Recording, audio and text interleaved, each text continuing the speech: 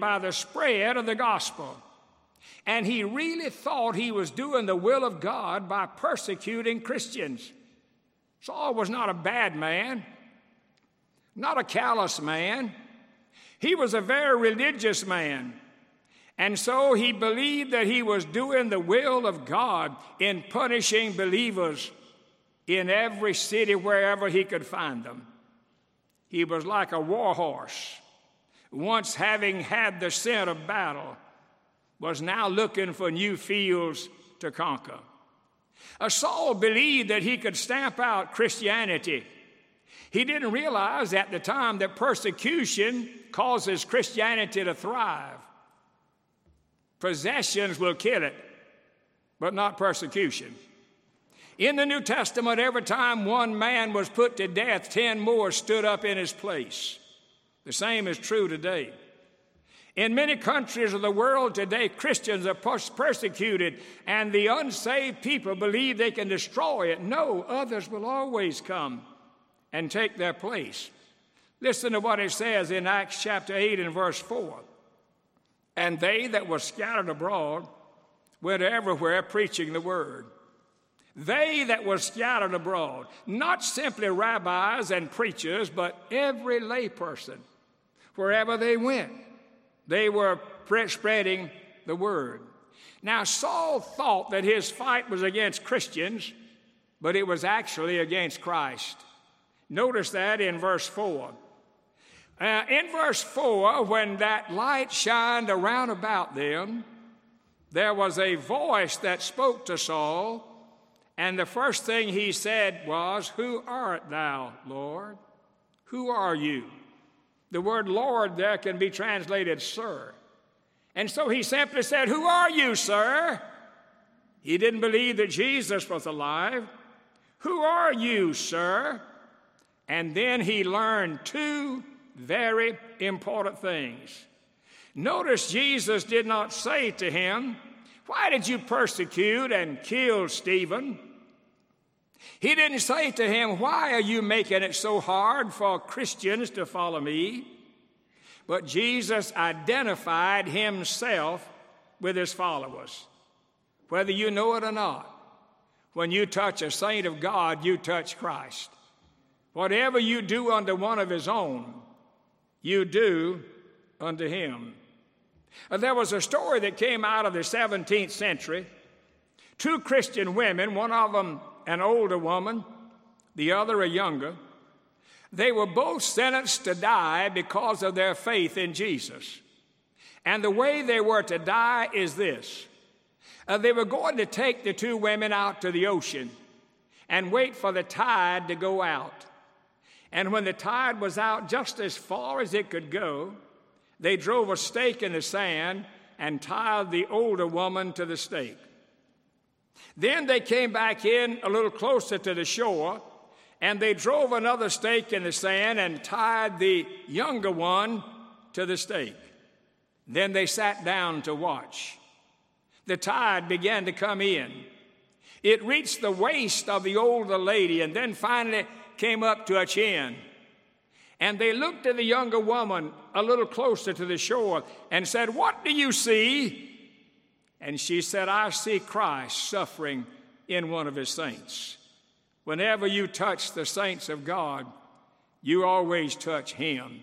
You see, Saul thought he was persecuting a deluded people who claimed that a crucified criminal was the Messiah. But actually what he was doing was fighting against God. And he learned quickly the futility of waging war against God. You don't win. Don't try to wage war against Almighty God. The second thing was, not only did he learn the insanity of his own mission, but he also learned the inadequacy of his own religion. Saul was a deeply religious man. His father was a Pharisee. He was taught in the synagogue, also in the home. Later on, he was taught in Jerusalem at the feet of Gamaliel, a Pharisee. Not only that, but Saul himself was a Pharisee. And he later on said in the book of Philippians chapter 3, as touching righteousness which of the Jews I was blameless. I lived up to everything that the Jewish religion taught. He practiced his religion. Some of us don't practice our religion, but Saul did. He fasted frequently. He made long prayers. He observed the Sabbath day. He was zealous for the spreading of Judaism.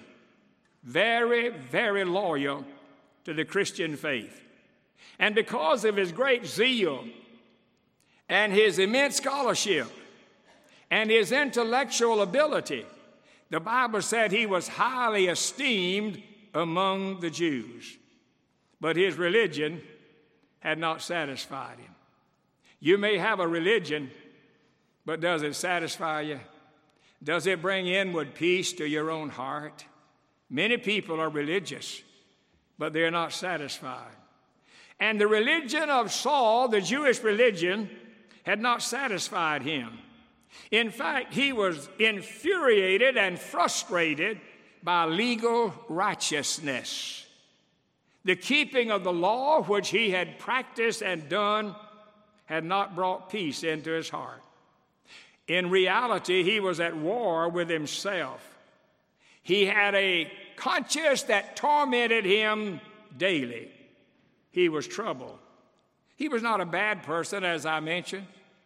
He was not a callous person, but he was a mistaken good person. Persecuting Christians he thought was the right thing, but it was not. He was also bothered by the behavior of the believers. He had already persecuted some of the believers in and around Jerusalem. Now he would get them in Damascus. But Stephen's death was a goad in the heart of Saul. He was there. And when they stoned Stephen, they laid down their clothes at the feet of young Saul. He had listened to Stephen's noble defense before the Sanhedrin. He had seen his face light up like the face of an angel. He had watched him as he kneeled beneath a hail of stone. He saw the blood as it dripped from Stephen's face. He heard him praying for his murderers. And then he could never get away from those dying words that Stephen issued when he said, Lord, lay not this sin to their charge. That haunted him day and night. Doubt began to come into Paul's mind. Could he be wrong? Was it possible that Jesus really was the Messiah? I can't stomach the idea, said Saul. He is a dead criminal, and that's the end of it. You know, Saul was seeking something, but he didn't know he was seeking.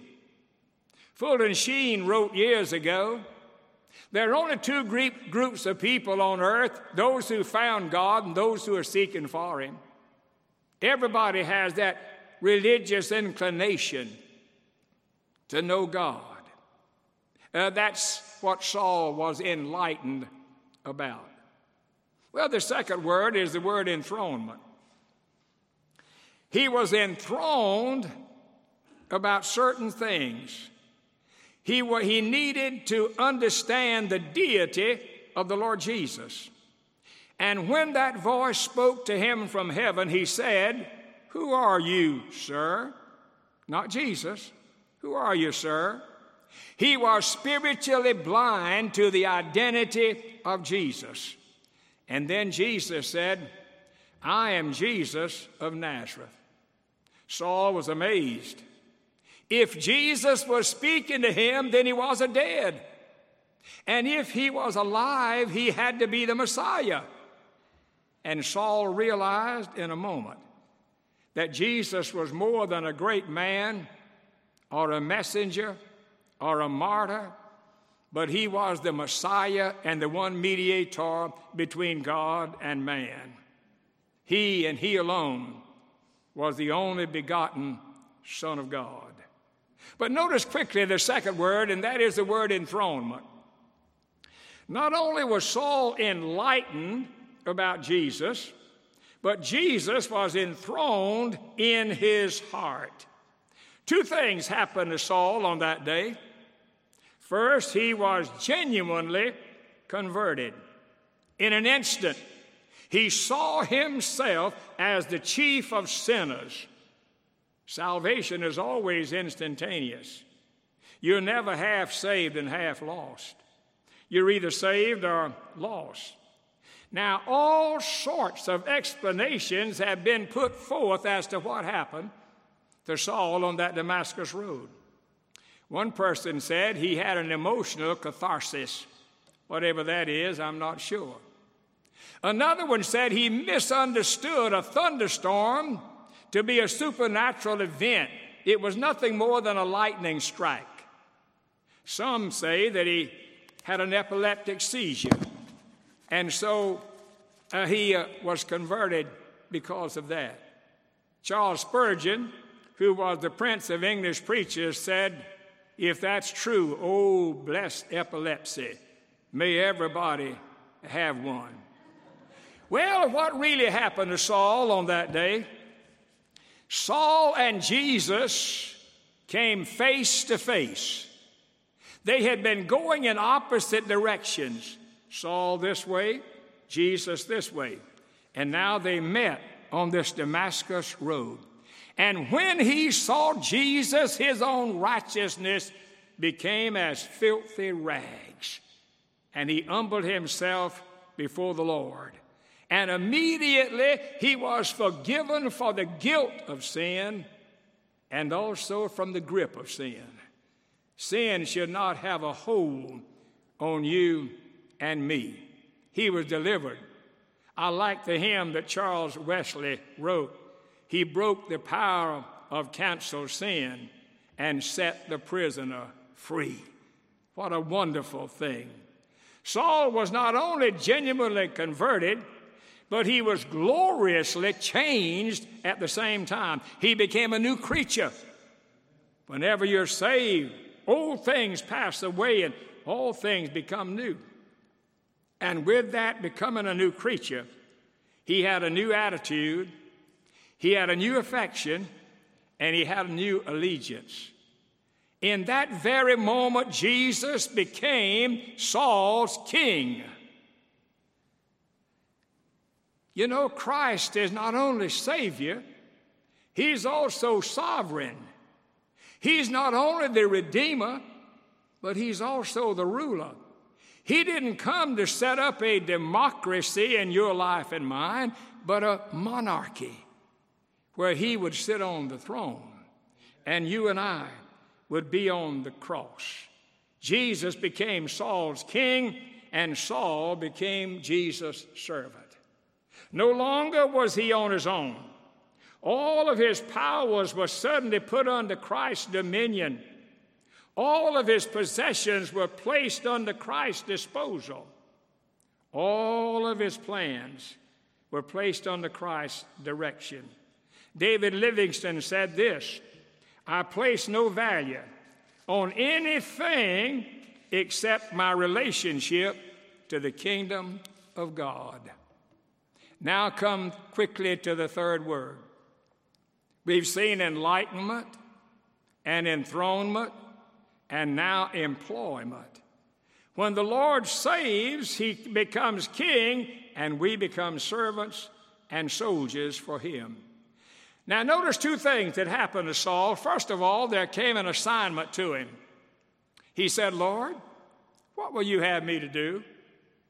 And the Lord said to him, "You get up and go into Damascus, and Ananias is going to tell you what to do." Saul was blind by that bright light on the road. Others could see, but not he. What a change of plans this was. Can you imagine Saul, what he was thinking? He had anticipated entering Damascus, maybe the rulers of the synagogue meeting him and welcoming him, maybe having a reception for him. But all of that's changed. Instead of going into the city of Damascus as a proud man, a haughty persecutor, he was going in as a broken, helpless man in the presence of God. And so Ananias was sent to him. And Ananias prayed for him, and the scales fell from his eyes. He was baptized. And then Ananias said to him, now here's your assignment. You're going to stand before kings and Jews and Gentiles and all the peoples of the world. That's your assignment. Now then, I want you to notice this. It may be that one of the greatest unemployment problems in the world is not out there, but in here. All of us ought to be employed in doing something. Some of you could teach, but you're not teaching. Some of you have musical ability, but you're not using it. Some of you are good personal workers, but you don't have time. Not Saul. No, he received an assignment. And then after years of serving the Lord, he assessed himself. I want you to notice how he did it. He assessed himself at the end. Saul never got over the glory of being saved. You know, most of us get over the glory soon, don't we? We soon forget about that marvelous, wonderful feeling that we had. Paul never got over the glory. Nothing ever stopped him. People, persecutors, prisons, nothing. I like what Jonathan Edwards wrote when he was an 18-year-old. He said this, resolved, all men should work to the glory of God. Resolved, whether anyone else does or not, I will. What a resolution that he made. Well, toward the end of his life, he looked back and he assessed himself. I want you to listen to what he said. To the Ephesian elders, he said, I'm free from the blood of all men. I've declared the whole counsel of God. I've delivered my soul. Can you say that? To the Sanhedrin in Acts chapter 23, he said, I have a clear conscience before God. Can you say that? Standing before King Agrippa in Acts chapter 28, he said, I have not been disobedient to the heavenly vision. Can you say that?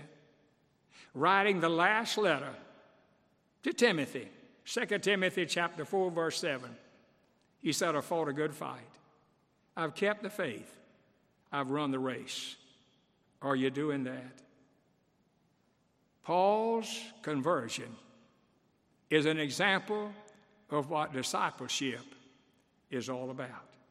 If you're here today and you've never received Christ as your own personal Savior, you can be saved just like Saul. Saul was a wicked man in the sense that he killed Christians. He was a murderer. He may not have done it with his hands, but he did. No matter who you are, in just a moment we're going to come and we're going to sing a hymn of invitation. And if you have never received Jesus Christ as your Savior, if you're willing to admit, like Saul, Lord, I'm a sinner, save me. He never turns anyone away. On the other hand, if you need to rededicate your life, you may say, I've been saved for years, but Christ just really hasn't been enthroned in my heart. I want to do that. Or maybe you want to transfer your letter, become a part of this fellowship. We're going to stand in just a moment. Ann's going to come, lead us in a hymn of invitation. And as she does, I invite you to come. Let's stand together.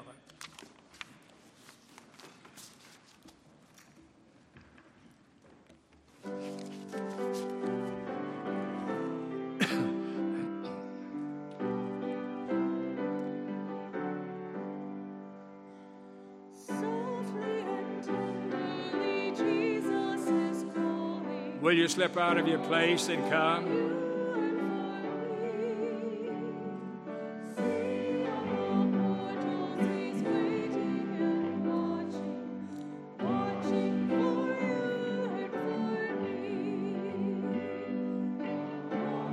Come home, anyone who will.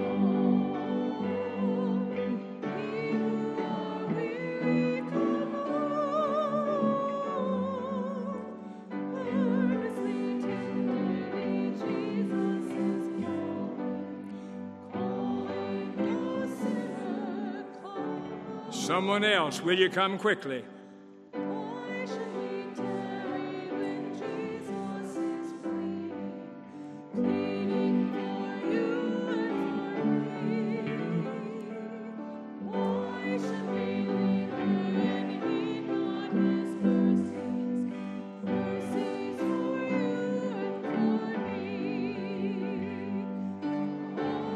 Anyone else, if you'll come, we'll wait.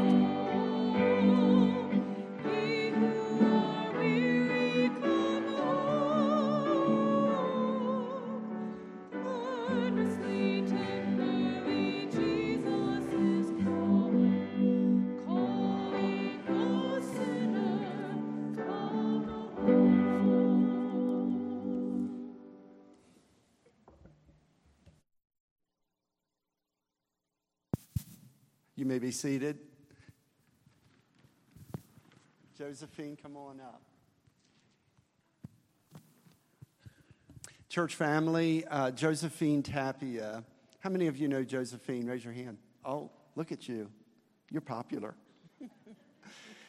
Josephine has made the commitment to join Ashley River Baptist Church as a baptized believer in Jesus Christ.